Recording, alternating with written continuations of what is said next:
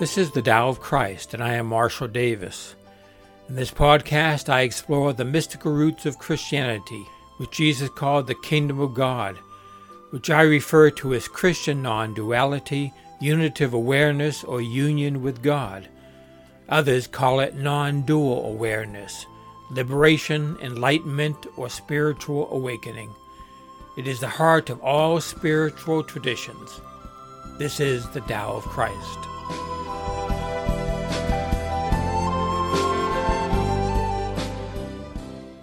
Good afternoon, this is Marshall Davis. Sometimes I wonder if there's anything more to say in these episodes. And then I get an email from a listener that reminds me there is still more to say because the gospel of non-duality is so easily misunderstood. Non-dual awareness is so simple that it is easily missed. It's so close that people can't see it. It's hiding in plain sight. Jesus said the kingdom of the Father is spread out upon the earth and people do not see it. Tony Parsons calls it the open secret. The common mistake I hear in questions and remarks is that people assume that what they are looking for is not here now. That it's out there in the future somewhere, that it's one practice away, or one insight, or one teacher, or one retreat, or one teaching away, and then they'll get it. They assume it's something that is lacking now. The only problem with this, if you want to call it a problem, which it really isn't unless you think it's a problem, is that we forget who and what we are. You could say we have spiritual amnesia. The misapprehension of our essential identity is evident in many of these questions that people ask. Alan Watts has a famous book entitled The Book on the Taboo Against Knowing Who You Are. That title sums it up. I read that first when I was in college over 50 years ago, but it was only 10 years ago that I knew what he was talking about. Watts was right. People don't know who they are. And society around us encourages that ignorance. That's the problem. For that reason, every question that people ask tends to come out of what they are not. You could call this a case of mistaken identity. People don't realize who they are. They think they are the role, the person that they have been playing in this human life. They're like an actor who gets so absorbed in the part that they're playing that they forget that they are playing, that they're in a play. Life is a cosmic drama, and we are playing roles as characters, but we are not those roles. We are not those characters. Now, it's all right to play those roles. I enjoy playing my part, but I realize that I'm not that part that I'm playing. The ego is a role that we play. And once we see the ego as nothing more than a phantasm, nothing more than a mask that we wear when on stage, then we can never take it seriously again. That is what is called spiritual awakening. That is abiding non-dual awareness, because that realization, that knowledge is always present no matter what. The questions most people ask come from not this true self, but they come from the separate self. But we are an undivided self. Jesus spoke from the perspective of the unified self and not the separate self of a carpenter from Nazareth. He kept saying, according to the Gospel of John, I am the bread of life. I am the life of the world. I am the way, the truth, the life. Let me take a question I recently received from a listener as an example. He asked how to maintain non-dual awareness. It's a great question because it shows that there has been a glimpse of this non-dual reality. And this question also is an expression of the desire to be this and to know this all the time. But the question also presupposes that the one asking is not always dwelling in non-dual awareness. And that's a mistake. The true self always dwells in non-dual awareness. So look where questions like this are coming from.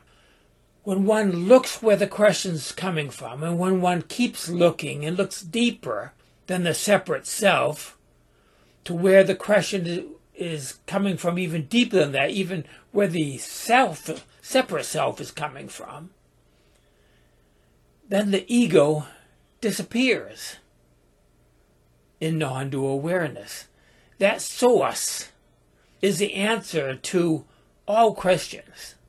So it's a matter of giving up one's identity, one's mistaken identity, and resting in our true identity. It's really a matter of shifting perspective or shifting our attention. Other people have told me that they have experienced unitive awareness or spiritual awakening or enlightenment or the kingdom of God, but then they said they seem to have lost it and they want to get it back again.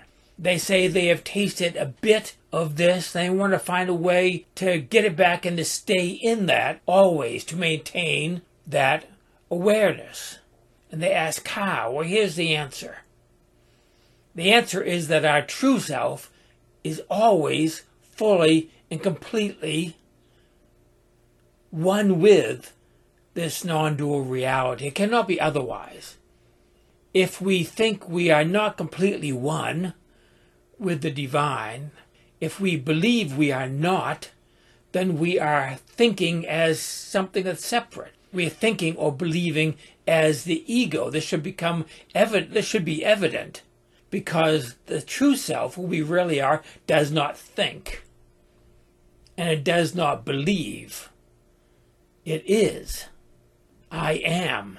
There's one non-dual reality, and I am. We are this reality. Jesus said, before Abraham was, I am. Now, people heard him say that, and they thought he was blaspheming, and so they crucified him. The later church believed what Jesus was saying, but mistakenly thought that he was talking only about his relationship to God as a separate individual human being.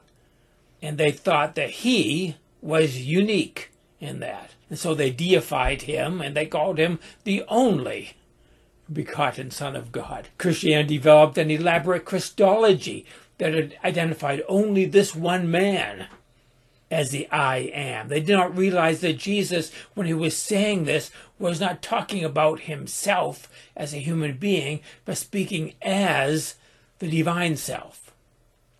So to get back to the questions, people want to know how to realize non-dual awareness, how to be liberated, how to stay in this awareness always.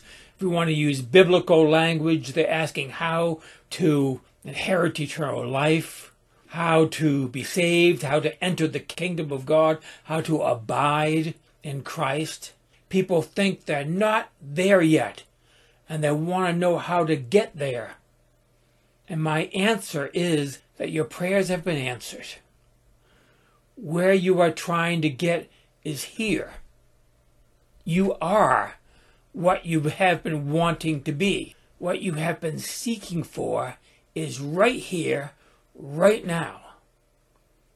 Jesus tried to communicate this in his famous parable of the two sons. It's often called the parable of the prodigal son, but there's also in there another parable as part of this bigger parable. The other parable is called the parable of the elder brother.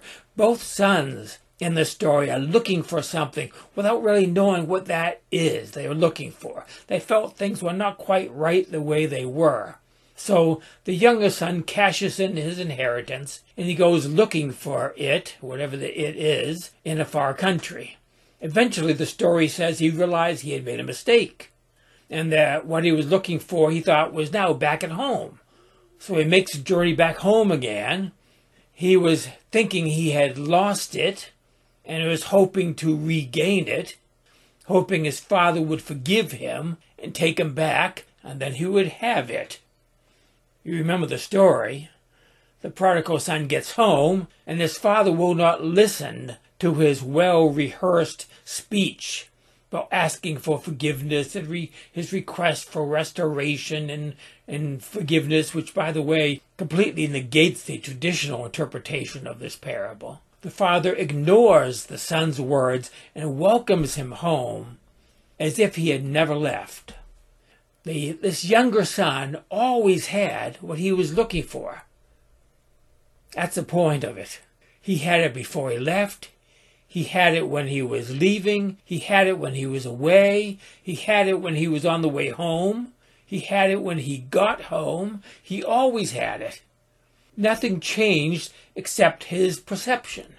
The same with us. We always have that spiritual something that people are looking for. Now, the older son's story is even more relevant here. He is angry because his younger brother was welcomed back.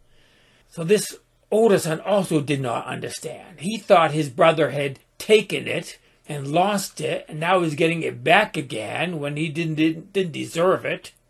More than that, the older brother also thought that he himself did not have it. This inheritance, this goal of life. He thought that he had to work for it by being a good boy and obeying all the rules. Father finally goes out to this older son who's out in the darkness, it says. And he says to his son, no, you misunderstand. All that I have is yours. It's always been. You see, the older son had what he was looking for all along, just like the other son. But he also did not realize it. Jesus is saying that whether we are like the younger prodigal son or the older resentful son, we already have what we're looking for. It is our birthright. It is who we are. We are sons and daughters of the King. We are heirs of the kingdom. It's just a matter of accepting it, waking up to that truth, realizing this reality. There's nothing we have to say or nothing we need to do to find it or earn it. The real you, the true self, is already awake, already the Son of the King. This means that all that is Jesus's is ours. The divine awareness and the God consciousness that Jesus had is ours. His oneness with God is ours. His glory is ours. He says that. He says all this in that wonderful prayer in the Gospel of John, chapter 17. No need to go to conferences and meetings and retreat centers. No need to go to California or to India or to Tibet to find it. Why go across the ocean to find what is in your home or your own home right now? As Jesus said in other parables, the treasure is in the field beneath our feet. The lost coin is in our own home. The pearl of great price is right there in plain sight. The kingdom of God is ours. We are living in the kingdom of the Father right now, but people do not see that. Unitive awareness is our natural state. It is the reality of who and what we are now. But people have forgotten this, forgotten who they are. We are convinced that we are little lost souls who don't have it. So we seek to find it or be given it or to get it back or to learn some technique to keep it so we don't lose it again, so we'll always have it. The reality is that we always have it because we are it. You can't lose yourself. There's nothing to do, nothing we can do to not be who we are. Try not being who you are for a moment. You can't do it. So be who you are right here and right now. And that is it for today. Grace and peace to you.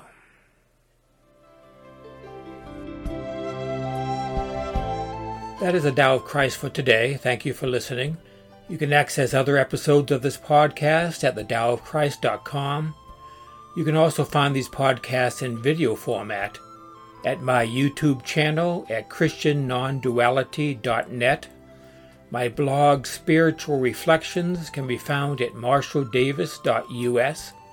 There you will also find a link to my books and my email address. Join me next time for another episode of the Tao of Christ.